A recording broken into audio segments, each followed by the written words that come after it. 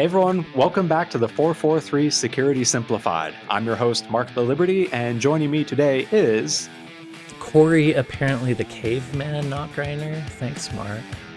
Yeah, I'm the one that is actually at WatchGuard HQ right now with this super fancy microphone that probably costs more than my car. And Corey is still sitting at home. You know, I flew into the office specifically to record this podcast, Corey, and you couldn't even be bothered to show up. I figured I would come see it tomorrow. But to be fair, we had a meeting today that started at 6 a.m. and it takes me an hour and a half to get there.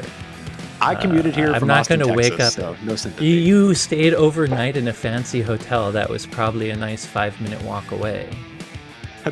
I'm not throwing shade at Marriott, but the Courtyard in Pioneer Square is about as far from a fancy hotel as you can possibly get. Anyways.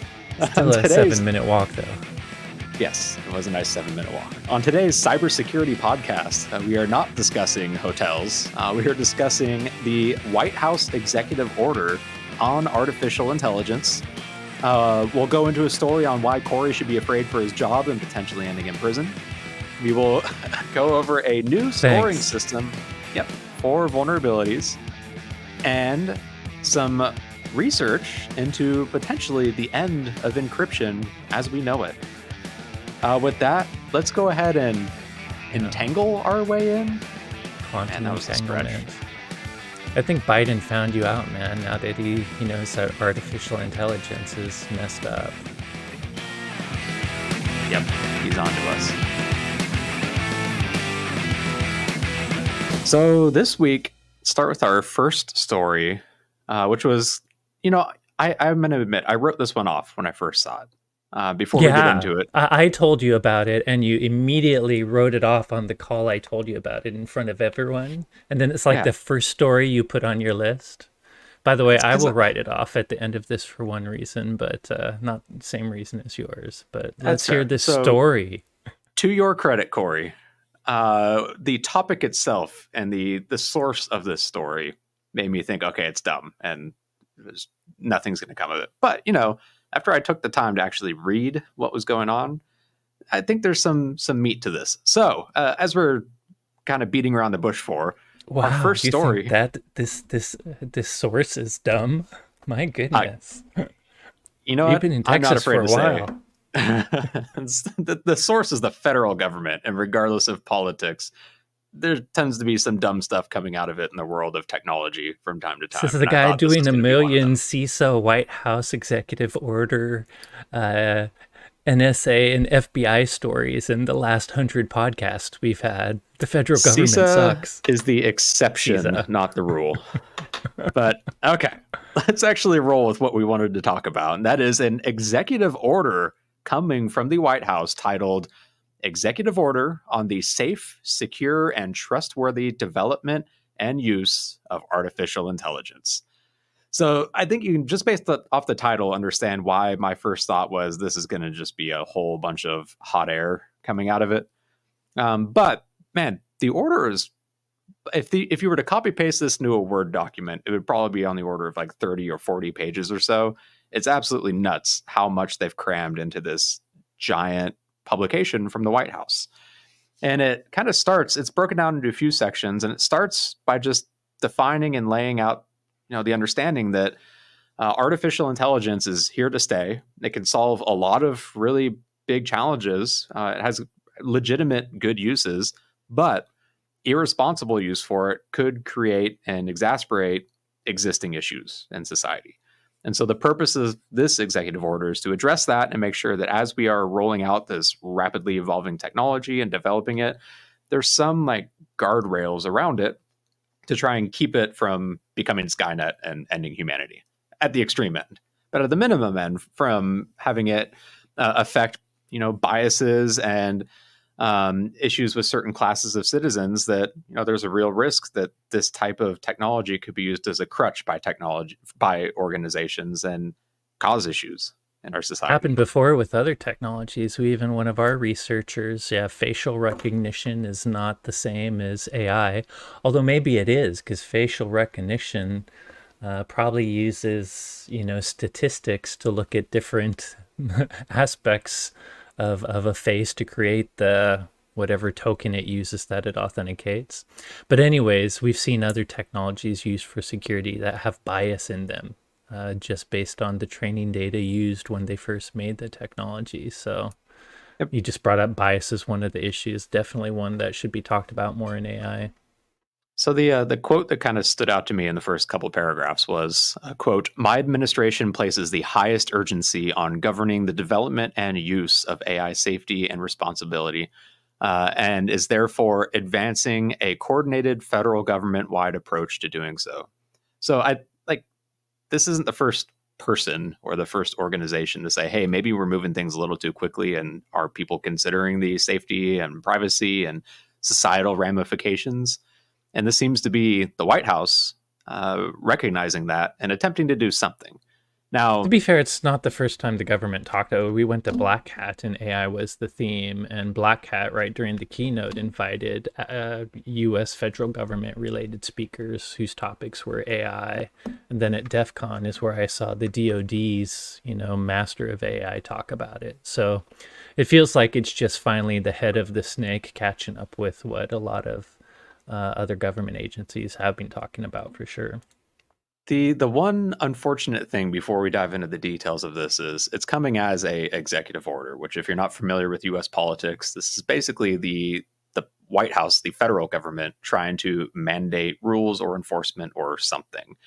And while they do have some leeway through like federal government agencies, especially when it comes to private companies that work on federal contracts, this is all at the whim of the current person residing in the Oval Office. And so like the next president that comes through can just straight up delete it entirely from existence or modify it without going through, congressional review or anything like that. So it's a bit of a flimsy ground, but in this case, it's at least like I will say that was why you downplayed it when I first told you, but it actually, executive orders do invoke the Defense Production Act. And one of the teeth in doing this does mean that the federal government can actually, with the Defense Production Act, force companies to share some results of the risk and assessment. So I am often the one that kind of poo-poos executive orders too, so I get it, because I feel like they don't have teeth until they're bills. But I will say that Defensive Production Act bit does mean that companies may have to react to this. And you're right, it's not regulated. They may not have to do anything, but they may have to share results, do risk assessment, respond to some of the government's questioning. I also will point out, and we can talk about this later, there are senators that are already proposing the bill. So, wow. Two senators in particular, Mark Warner, by the way, also cross-partisan, and Mark Warner's a Democrat in Virginia, I guess, and Senator Jerry Moran, who's a Republican in Kansas. So, wow, I think you and I probably have the same opinion of executive orders being kind of low usually, and no hope that the Congress will do anything actual real. But maybe cybersecurity is the exception, because it looks like they're starting to act already. It does seem like the ball is rolling. So in the executive order, they've got two other main sections. First, they lay out kind of the guiding policies and principles that the White House is dictating down to executive departments and agencies. They've got a few we'll call them like pillars or tenets that are the framework for the actual requirements and actions that come a little later in the report. They've got a few buckets. So they start with, first off, AI must be safe and secure, basically saying the administration is going to help develop an effective labeling mechanism so that us as AI consumers, or even just consumers of content or stuff on the internet, can know whether something has been created by an AI model or if it's been created by a human, which I think is kind of important. This doesn't cause any undue harm. It doesn't make it harder to use AI, but it means the content that gets put out from a consumer side, we know the difference, and that might make it a little safer for us. So I like that one. It feels like minimum effort. They're also promoting responsible innovation, competition, and collaboration to unlock AI's potential, which basically boils down to the government's proposing projects similar to the AI Grand Challenge that they announced at DEF CON this year, where they're going to try and fuel with federal money innovation in the world of artificial intelligence. And this makes sense because I think we all at this point recognize the cat's out of the bag, and there are actually a lot more uses for especially some of these very powerful generative AI models all over. And we probably haven't discovered all the uses yet. So the US is historically on the forefront of science and technology, and it's nice to see the federal government saying, hey, we're going to fund that to make sure that we are the leaders in developing this technology. Another bullet was AI development must support American workers. Administration will seek to adopt job training and education to support a diverse workforce. And then they're also explicitly saying they don't want AI to be used in any way that might undermine the rights or worsen job quality. They don't go so far as to say, you know, we're worried about stealing jobs and stuff, but they don't want like companies to use AI in a way that harms workforces, harms labor practices, harms labor relations. It's good seeing that written out in writing, I guess. They have a tenet in here where AI policies must ensure equality and civil rights. Basically, they will not tolerate the use of AI to disadvantage already disadvantaged classes. You can think of this, they call out later on like a few specific areas like housing or healthcare or financial services or education, where, you know, we have laws protecting access to a lot of this. And if you suddenly say, oh, well, no, it's the AI model that made this decision, and you can't explain why it did that, and maybe it was biased in some way, they're not going to let that slide as an excuse for organizations that are using AI. And then I think two other ones I wanted to highlight. They specifically mentioned privacy must be at the forefront. So making sure that the collection and use and retention of data is lawful and secure. And then administration will take steps to attract AI professionals to assist with developing governance and regulations. So they recognize we're going to need some laws on the books. And they're explicitly saying they intend to find folks that know what they're talking about to help design those laws, which is a nice breath of fresh air.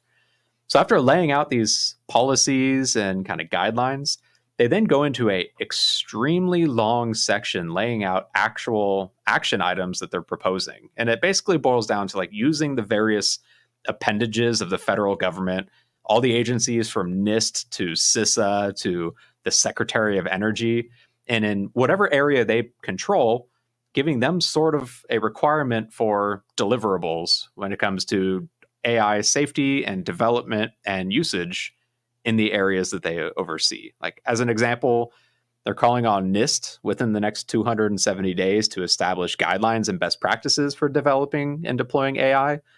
They want them to add basically an addendum to the secure software development framework that's specifically about AI.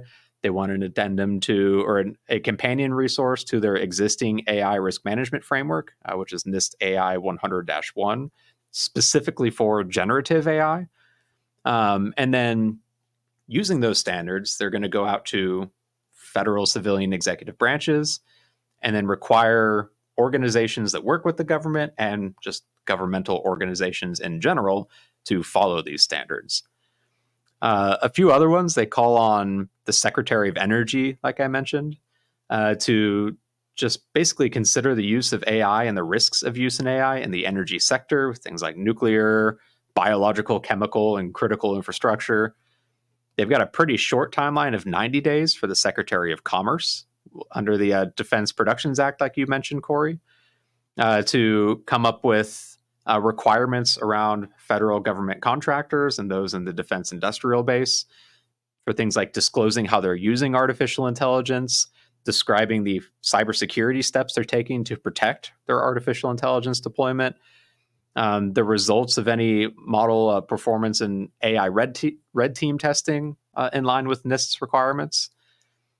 So, like, it's honestly, like, I was kind of surprised. I know Joe Biden didn't write this himself. He had experts and staffers write this, but it's actually pretty dang thorough, some of their ideas they're throwing out there. They even went so far as to like put down requirements around like if your computing power for your AI training model surpasses a certain threshold of 10 to the 23 integer or floating point operations, then you're under this new level of requirements for reporting and security. Like they went pretty in depth in this with I mean, I'm not a lawyer, but I imagine within the framework of what they're allowed to do in an executive order. Can we talk about the funny thing? Because you mentioned Joe Biden didn't write this, and I agree with you. It's a pretty deep executive order. It's stuff that all these, I bet you advisors have wanted and thought about this for a long time, and that's why it's so big. But the one thing you didn't put in your notes is the fact that apparently Biden got a screening of the Mission Impossible movie, and its big baddie is AI. And apparently this is kind of what suddenly drove Biden to push with the new executive order. So it kind of is funny how this started, despite the fact that I think you and I think it's much needed. And luckily the White House team and all the departments involved already had a plan. You know what? I'm for it. If this is the way an 80-something-year-old dude decides that maybe we have an issue we need to address, I'll take my win when we get it. Absolutely.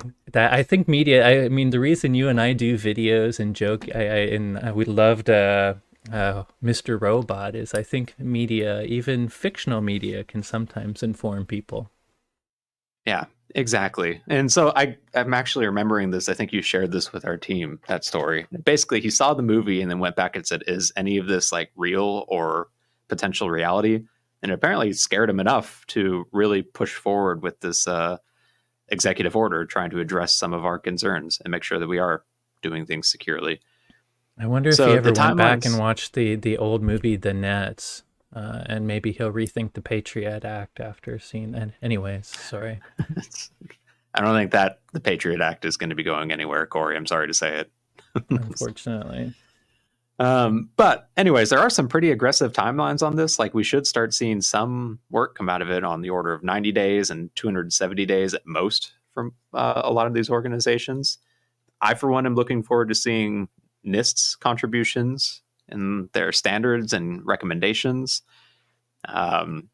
especially with their updates to things like the Secure Software Development Framework. So I think, this isn't solving AI, and this is by no means going to be like, oh, now we're done, everything's secure. But it does at least get the ball rolling with organizations that have to work with the federal government, which is quite a lot. And I think it will at least help figure out, what might work and what might not work when it comes to trying to allow AI development and use effectively and restrain, well, with a little bit of a restraint on making sure we maintain security and privacy. So I guess that's my long-winded way of saying, Corey, you're right. This was a kind of interesting story, and I am sorry for writing it off the instant I saw the title of it because I thought it was going to be super dumb. So moving on to a story very topical for Corey himself here. The SEC just announced that they had filed charges against SolarWinds and specifically their Chief Information Security Officer, Tim Brown, last week with fraud and internal control failures relating to the 2020 supply chain attack that involved the SolarWinds Orion platform. So the issue that the SEC is describing is a discrepancy between what CISO Tim Brown and other SolarWinds employees were saying internally in messages versus what they were disclosing to investors. So if you're not familiar with SEC, the Security Exchange Commission, like they come in when they feel like you are screwing around your investors. So if it is costing investors money in a publicly traded company, that's where they come into the fold. It is kind of funny how some of this action in the world of cybersecurity is really boiled down to shareholders got hurt and not like, gross negligence potentially with security practices just in general, but whatever. Yeah, they're mad that their stock went down, probably only temporarily too. So they said internal messages revealed that employees were well aware that they were misleading customers in the wake of the discovery of the Orion vulnerabilities. There's a quote in here where it says, shortly after the October 2020 attack against the cybersecurity firm B, so unnamed firm B, SolarWinds employees, including Brown, recognized similarities between the attack on U.S. government agency A. The SEC complaint said, but when personnel at cybersecurity firm B asked SolarWinds employees if they had previously seen similar activities, InfoSec employee F falsely told the cybersecurity firm B that they had not. He then messaged a colleague saying, quote, well, I just lied.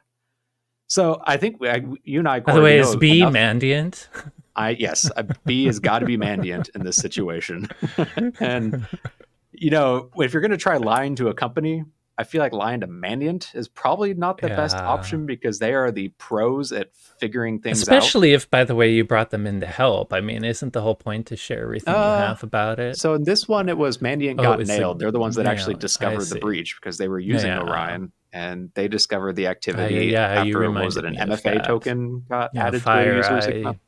Eye, Yeah. which is Mandiant, right? Yeah, So no, I remember now. Either way, I don't think Lion is a good thing that for any CISO. I mean, no, I have some caveats. We should talk about security questionnaires and kind of the later on. Sometimes when you're responding to questionnaires, answers like there is no single one word answer to 90% of what do you do to secure XYZ. It's usually a complicated answer. But either way, lying is not something you should ever do. Whether you're doing something like literally covered by the SEC that you have to legally answer truthfully, or if you're just doing a security questionnaire to somebody. But we'll get to that.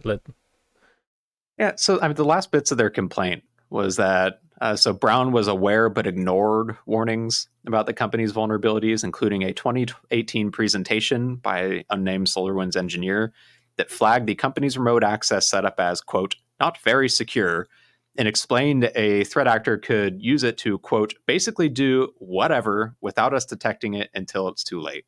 And that by ignoring these warnings about its cybersecurity posture, the company and the cybersecurity posture, they failed to raise the issue up to the chain of command. The SEC alleges that Brown willfully left the company's systems unprotected. And then the way that the SEC came involved is they're accusing him of benefiting from this by selling stock at was then inflated stock prices in December 2020, basically saying, this is after the incident. If the world knew the full breadth of it, your share price would have been significantly lower. But because you didn't tell the world about it, your share price was artificially inflated, and you benefited from that by selling stock. And they also accused him of selling shares between February 2020 and August 2020 before its value plummeted once the full impact of it became public. So that's where the SEC comes into this. You cost investors money. I think it's good to mention that detail, though, because a lot of CISOs, like, there's already a great resignation. I think we've seen Gartner's predictions about a huge decrease in security professionals in general, including half of the CISOs leaving positions, or it's 25% of CISOs are leaving, and then 50% of those are going outside half the are industry, leaving. I think. Half of those are just leaving entirely. Yeah.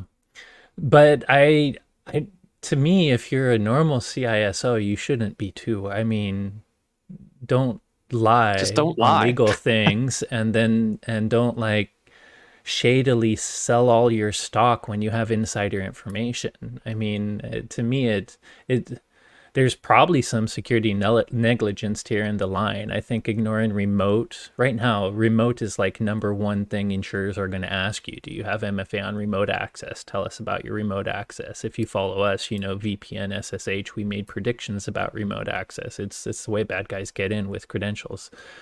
So that is maybe negligent, but the thing that's really getting him in trouble isn't necessarily the fact that the controls were bad. It was that he lied about them and he did a little what seems like insider trading. Yep. So I think that's basically it. Like at the end of the day, like if he told the truth, if he had told his executives that remote access was bad, but resource caused them to refuse to fix it, if he had mentioned as a little thing, or here's what we do for security, here is our weakness, would this still be an issue despite them still having the breach and still having crappy remote access negligence?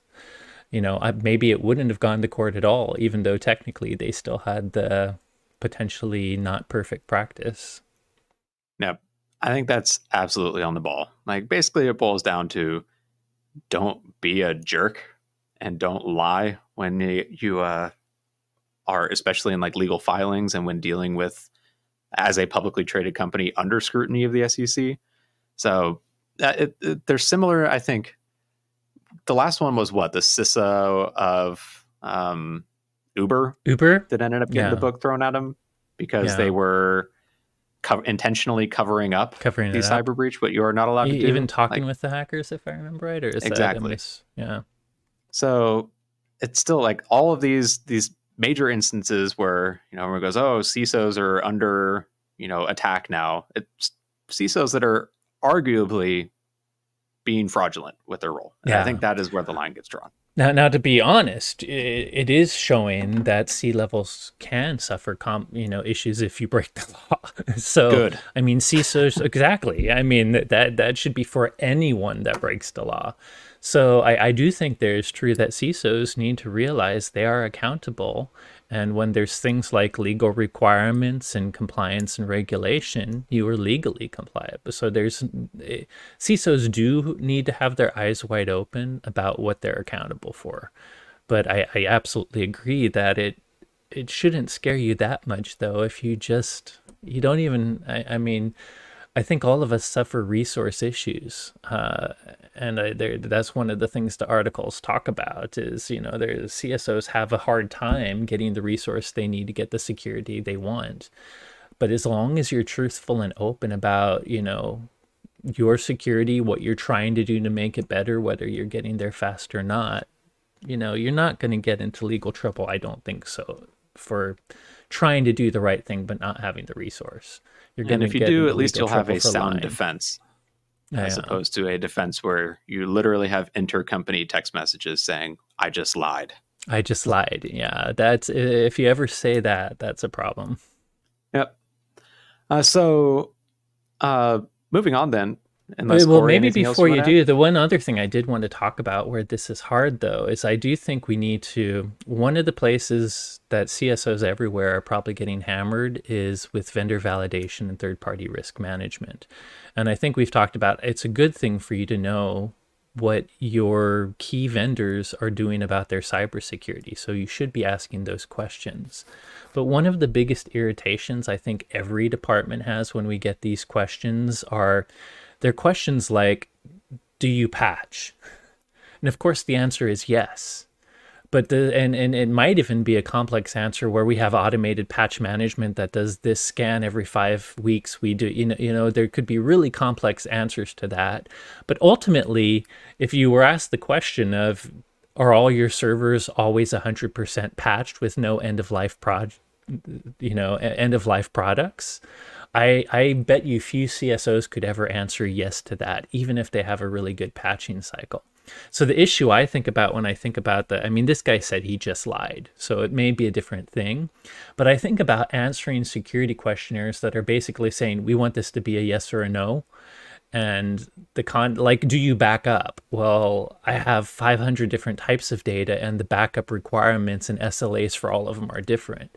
So what I would hate to see happen is very generic questions that come out as the things we're grading each other's security on, which are going to get very generic answers. But then considering one of those answers, like if it turns out you say, yes, I patch, but your vulnerability was you had an end-of-life server for the past 6 months, but it's one you knew about because you had to keep it for a business reason. So, you know what I mean? That kind of stuff. I don't want them to go back and think, I just feel like you have to be very careful about the questions. And I guess the second thing is, I'm proud of our security at WatchGuard. When people say, do you patch, I get excited about our vulnerability assessment and stuff like that. But I feel like even though I'm proud, I think Mark and I know there's lots of things we want to improve, lots of little things. So the other maybe warning is, maybe we can't be so optimistic even when we think we're doing a decent job compared to others, because it seems just being optimistic about your security, even when there's lots of opportunities for improvement, could get you into dangerous water and have people think you might be lying. I see what you're saying. I think that is the line, though, is you can be optimistic, just don't falsely represent. Just don't say you're actually perfect. Yeah, exactly. Like, as long as you're realistic in representing where you're currently at, and you can be proud of that. Just don't say, oh yeah, we are 100% patched everywhere and we always have been, when don't say that. Heck, you aren't. Yeah.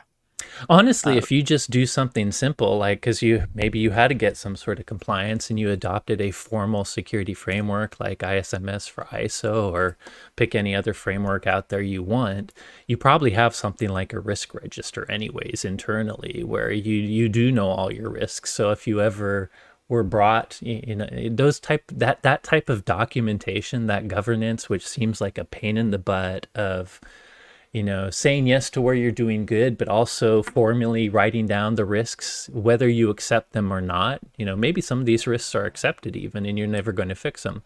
But having that, it would also help you if anything came to court like this, where you were being told, someone thought you were misrepresenting something. So Corey's main takeaway is if you've got a mature cybersecurity program, you're okay. If you've got a crappy cybersecurity program and you lie about it, you're not okay. Probably that I think that's it. That's probably it. Yep. So moving on to the next topic. This is one I was actually really excited to see come down the line. So the organization First.org just published the new Common Vulnerability Scoring System, or CVSS, version 4.0. If you're not familiar with CVSS, it's our way of grading on a scale of 0.0 to 10.0 the severity of a vulnerability. Now, pausing for a second, First is the first one to admit, that's funny, that this is grading the severity, not the actual risk around the vulnerability. There are other factors that come into play once you understand the severity, like the maturity of the exploit code, your ability to mitigate, all of that. But we need at least some grading system to say, on a scale of 0 to 10, how potentially bad is this particular issue? And so we've been using the 3.1 scoring system for quite a few years now. And this is the first really big overhaul in quite some time. And I've gone through it, and I'm pretty happy with a lot of the changes they've added that we'll go through here in a second, because it solves quite a few of the issues and kind of misrepresentations about the CVSS scoring system and how it has been used in the past. And if you're not familiar with CVSS, basically you've got different vectors, as they're called, different like settings that you can put in the calculator. So like, how is the vulnerability exploited? Is it over a local only or through a network? What is the impact to confidentiality, integrity, or availability? And all these different like options with different weights ultimately percolate up to this 0.0 to 10.0 score. So when it comes to the changes for CVSS 4.0 versus 3.1, there's a couple of big ones. First one is just all about nomenclature, so how they actually call these different scoring systems. You've got what is the base metrics, which if you fill in just the required fields in a calculator, you'll get a 0.10 score, but that doesn't always tell all of the picture. And so they've got as well now a base and environmental metric. So based off the environment where the vulnerability resides in, how can that influence the severity of it? The threat metrics, so based off the opportunity to exploit the vulnerability, how could that affect it? And the combination of that, so base, threat, and environmental metrics. And in their acronyms, yay. Exactly. In their acronyms, they say the numerical CVSS score, the scores have very different meanings based on the metrics used to calculate them. Regarding prioritization, the usefulness of the numerical CVSS score is directly proportional to the CVSS metrics leveraged to generate the score. Therefore, numerical CVSS scores should be enumerated using nomenclature that communicates the metrics used in its generation. So that was a lot of words. What they're saying is, historically, we would say this is a CVSS 9.8 or this is a CVSS 10.0. And that's all we left it as. We didn't tell you like what was the suite or the amount of metrics we used in order to calculate that score. We just gave you a number saying this is CVSS. Their new requirements are, or their strong guidance, is that whenever you're giving a numerical value, you should use this nomenclature to display how it was actually generated. So is it CVSS-B, so just the base metric, nothing else? Is it CVSS-BE, so base and environmental, -BT or -BTE? So that as you're reading it, instead of just getting 9.0, you understand, okay, it's 9.0, and we took into account like the potential environment and the threats to it when we came up with that score. So maybe it's a bit of a more meaningful 9.0 than if we had just used the base scoring metrics. I like this change. It's a pretty small one. It's just how we advertise now vulnerabilities.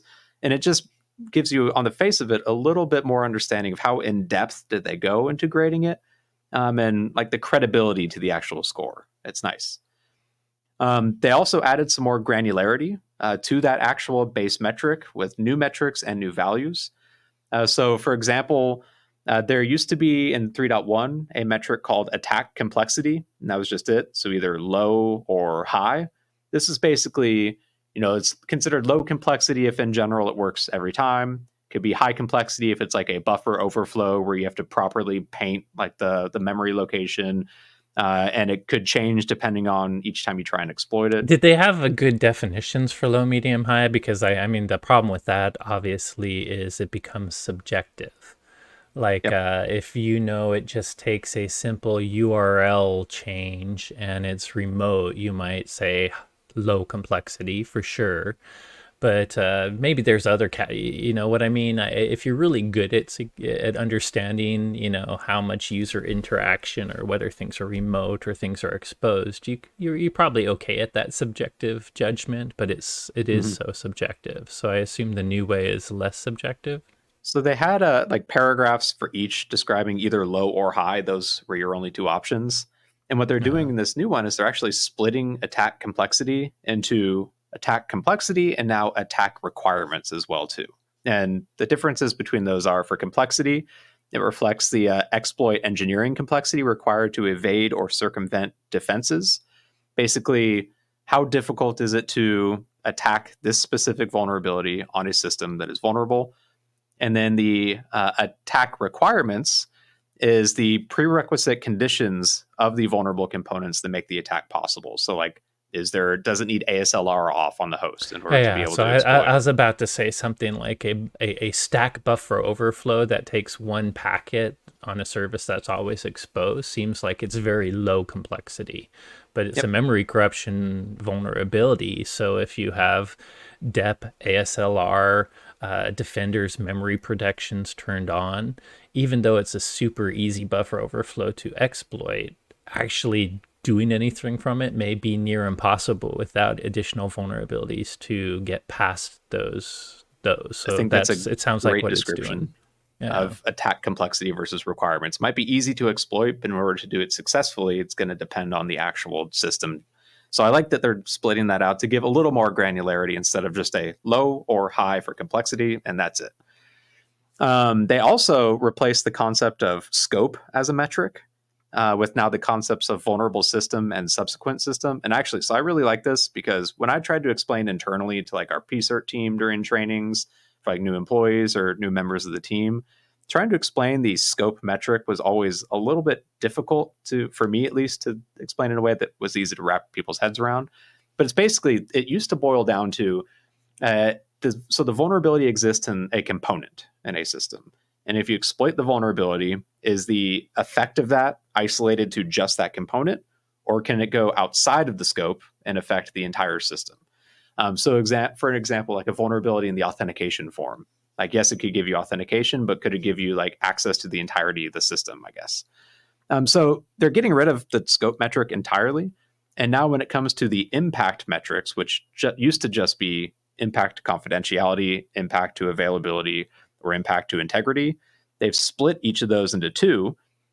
So for the system, or what the heck is it called? The vulnerable system, what is the impact to confidentiality, integrity, and availability? And to subsequent systems, what is the potential impact?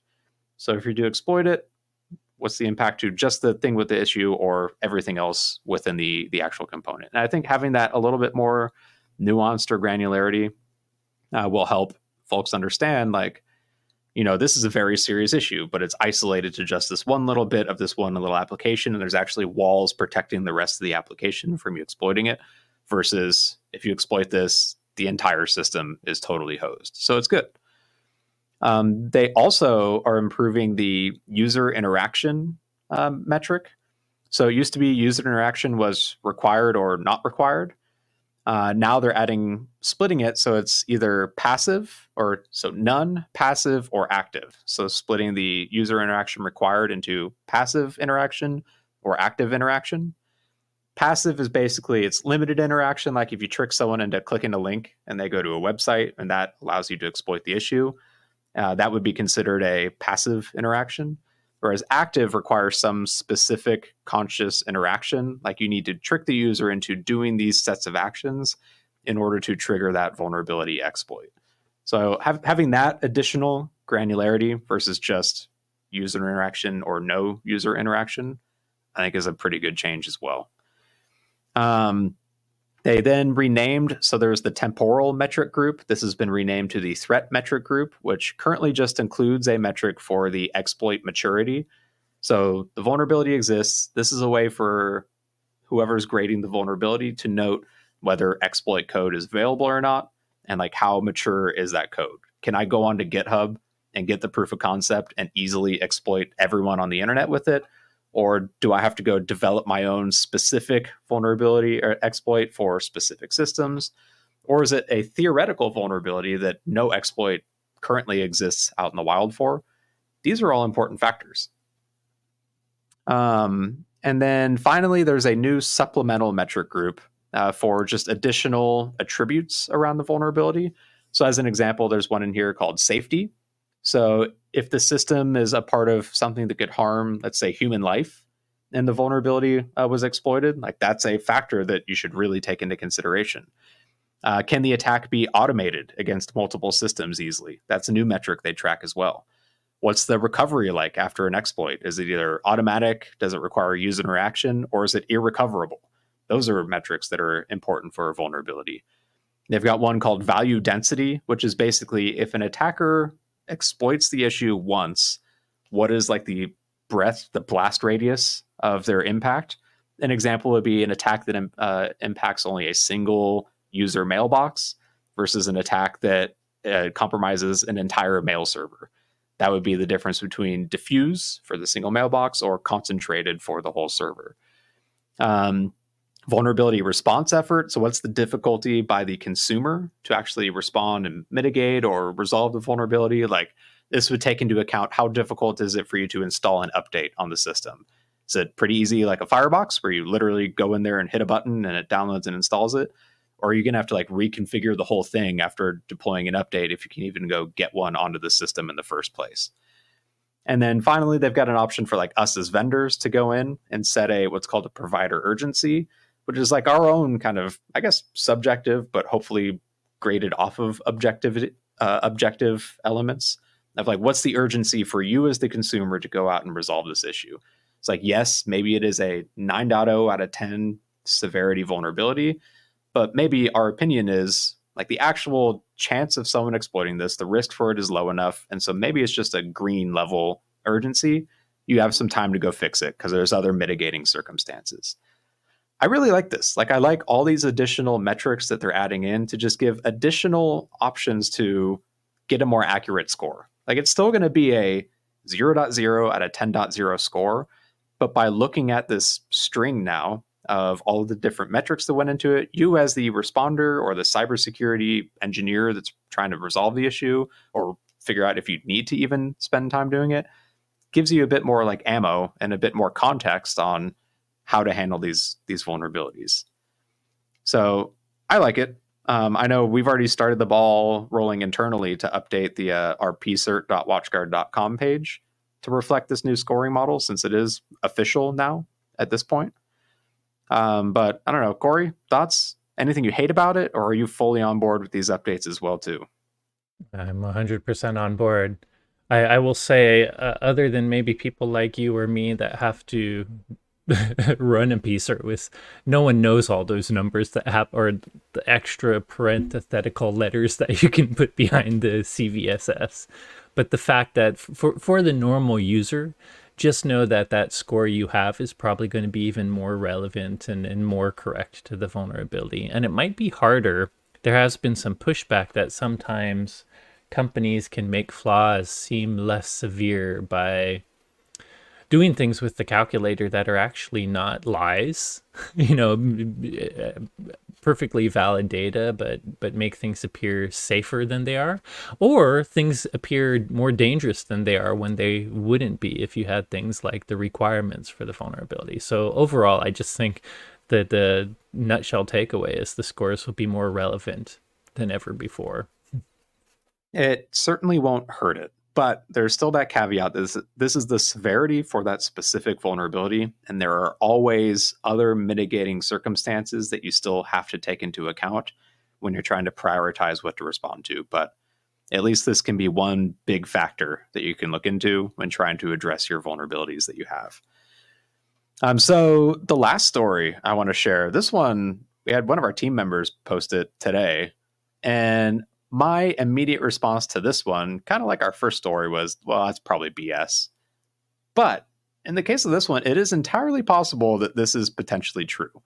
By the way, you're not the only one in the community that thinks that, but I think the big difference is the person sharing this is not unknown. Oh. So there's a quantum computing researcher named Ed Girk who posted a message on LinkedIn like today as of this recording, or I guess a couple days ago, claiming, quote, quantum computing has become a reality. We broke the RSA 2048-bit key.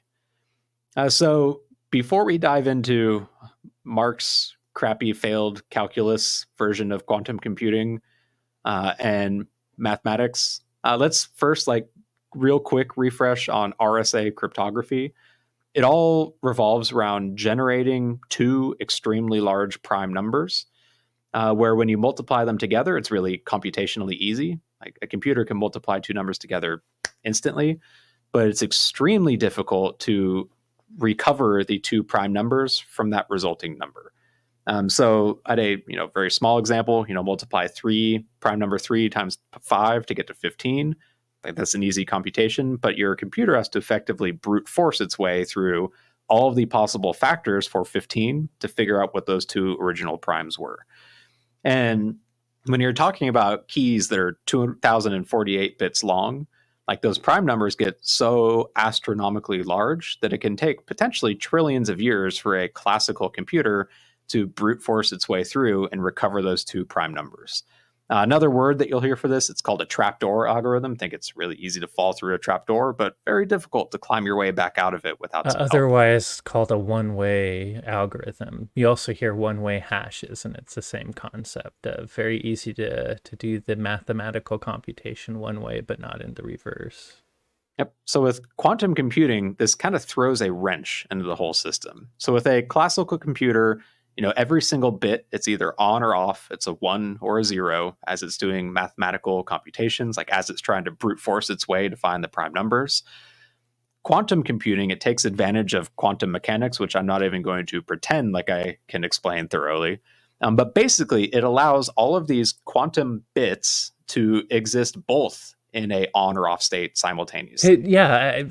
Let's not even try to describe the real quantum. The key thing that I think everyone can understand is a normal computer has 2 bits. It only calculates 2 bits at a time, or a field can only be one of 2 things, is what I should say. And while you can add lots of different things together, make it a 64-bit computer, it can only have 2 possible answers, which limits how many computations a 64-bit computer can do at one time. But with quantum, the big thing about quantum is the thing you're measuring is more than 2 states. It's at least 3 states. And I think in quantum, there's like 7 states. But so suddenly this one area that could only be 2 things can be 3 or 4 or whatever. Now that just allows way more calculations with the same amount of bits, if that makes any, this is the not quantum's mathematically accurate description, but at a high level, each state just has way more options than it did with normal binary computing, and that means more power. And then when it comes to measuring those states, instead of measuring it on or off, you basically get a probability of what the given state is as you're trying to complete mathematics on this and get the actual result out of it. And the end result is it makes it easier, way easier to factor prime numbers. In fact, so it was 1994, there was a mathematician, Peter Shor, who developed Shor's algorithm, which basically it describes how a quantum computer could factor an integer significantly faster than classical computers. But there's always been this limitation where Shor's algorithm requires a large number of quantum bits or qubits in order for it to work in a practical application on like an RSA 2048-bit key. Where we're at right now with quantum computers, I think IBM's at like several hundred qubits. It was like 300 something last I checked. For Shor's algorithm, you need on the order of thousands or tens of thousands of qubits in order to quickly or accurately factor a 2048-bit key. And so we're still quite a ways off. We're getting closer. Like I remember when it was the dozens of qubits, and that was amazing. We're getting close enough that we're starting to see quantum resistant cryptography algorithms being not just developed, but adopted as well too. But like up until this Teams post or this LinkedIn post, like the general understanding was we're still pretty far off. But so Girk in his post, he said, quote, QC, which stands for quantum computing. So QC computations in this case were done in a commercial cell phone or a commercial Linux desktop at the capital cost of $1,000. No cryogenics or special materials were used, which is my first kind of red flag in that, like, how did you do QC computations on a commercial cell phone? So I could be wrong, and I hope I'm wrong because this would be a mathematical miracle, pretty awesome. It just smells totally like BS to me, but it's coming from someone that's at least well regarded in the industry, so it's like it's tough to just write it off entirely. Now, and he has like posted an abstract too. Mm-hmm. Like they're doing the normal peer-reviewed thing, but I think there's a comment. I hope I'm not jumping too far ahead, but there's a comment where one person said, "Well, why can't we read it?" And he mentioned, "Well, there's publication delays that are not under my control." Exactly. To me, that is interesting. One thing you could imagine is if it is real, and he is about to publish it, people in power may want to stop it because as soon as it's out, it changes things. That's a good point. Yeah. So maybe this is him whistleblowing on his own research. Who knows? But so we're not the only ones that just our BS alarm is just going off a tiny little bit on this one. Like there were people replying to his post basically saying, here's a public key and a encrypted private key. If you can crack the encryption using your fancy little system and then sign a message using that private key, then I'll believe you. There were, folks saying until I see them actually factor a arbitrary 2048-bit key, then, it's tough to believe it. And that's exactly where I'm at right now. Like this is potentially amazing and will completely turn encryption in our cybersecurity world on its head immediately if it's true. But I don't think that we are that close to it actually being reality. But it certainly felt along. I mean, we'll be up front since this won't be a prediction, but every year we've been looking at quantum computer predictions because of encryption. And it felt like IPv6 to me before. It's something we should be thinking about and it's coming, but it felt far away. So it will be interesting to see the result of this. And so like we are as a industry thinking about it. The NSA developed what they're calling the Commercial National Security Algorithm Suite 2.0, which is a set of quantum resistant algorithms approved for national cybersecurity. They have a timeline for from the federal government on when organizations must support and then exclusively use them. And the timeline is on the order of by 2025, for the most part, you need to support it. And by 2030, it needs to be the exclusive suite of algorithms you use. Funny enough, there is like a kind of counter field to this where I've seen recent accusations that NIST is like intentionally inserting backdoors into some of these algorithms that could allow the U.S. That's never happened before. Exactly. By the way, it has. Correct. It's tough to trust the NSA.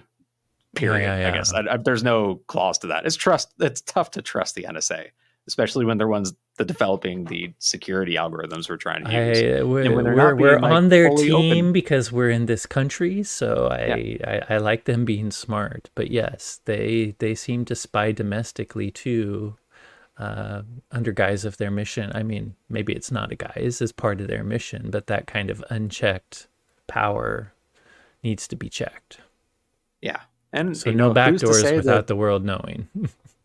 I guarantee the NSA is currently developing their own quantum computer, and who knows where they're at with the full funding of the federal government behind them as well, too. So I think my takeaway from this, I think, we are probably closer than we think we are to quantum computing being a reality enough that it breaks some of the encryption methods we've been relying on for so long. I don't think that day is today. And I think we're still a little bit off. I'm very interested in seeing this report. My guess is going to be they potentially did actually succeed, but I'm betting it's like under a very specific set of circumstances and it's not repeatable across like the entirety of the internet and RSA encryption. That's my prediction for this one. Every time I've seen us hit this point, some researcher will find some type of attack that takes the huge astronomical factor of how hard it would be to crack and cuts it in half or something like that. But cutting it in half is still a huge enough astronomical factor that you're like, okay, now it's not 1,000 years away. Now it's 100 years away. Okay, now it's not 100 years away. It's 25 years away. So I am at least hoping that there's truth to everything that's been said here. But then when we see the detail, we might hear it's a weakness that makes it quite a bit weaker. But maybe we have more time. I guess we'll see. Yep. I guess we will see. And who knows, maybe the time this episode airs, we'll have the full paper out and Corey and I can be wrong. And maybe encryption is now broken and we are just all totally screwed.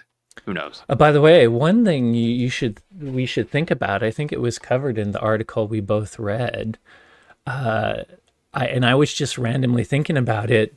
This could start all kinds of new legal cases from U.S. governments and other governments. Because one thing I do not put past a lot of technically advanced governments is packet sniffing all the existed encrypted traffic happening right now in any case they have, whether it's a criminal case against Russian ransomware folks or whether it's pirates hiding behind VPNs. Maybe they can't crack that yet, but they could be packet sniffing it. Because everyone knows that one day the cryptography will become too weak, and now they can go back and look at communications from 10 years ago and have new evidence. So I don't think people fully realize that if someone was smart enough to hold on to packet sniff communications that were encrypted, when these things change, a lot of new things could come out. Yeah, I don't think the U.S. government is doing it to all internet traffic. Oh no, yeah, they've no, got a lot of money. I don't mean all of it. Yeah, that would be a huge amount of data.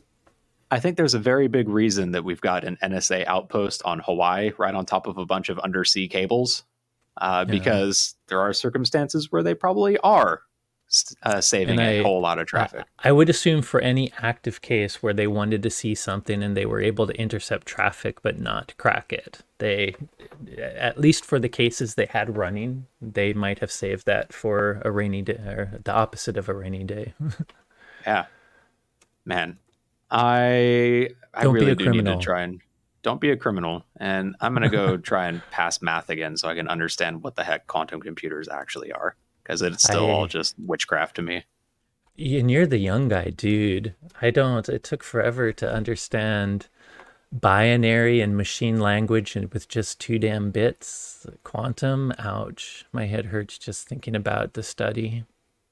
I can't imagine how difficult it was for you, Corey, to understand computers themselves when they were first invented 80 years ago. Shut up. Hey everyone, thanks again for listening. As always, if you enjoyed today's episode, don't forget to rate, review, and subscribe. If you have any questions on today's topics or suggestions for future episode topics, or if you want to tutor me on quantum computing, you can reach out to us on Twitter or X or whatever. I'm at XORRO_. Corey's at SecAdept. And the both of us are at hashtag the 443 podcast. Thanks again for listening, and you will hear from us next week. Like, rate, review. Do the hokey pokey and turn yourself around. That's what it's all about. Smash that like button.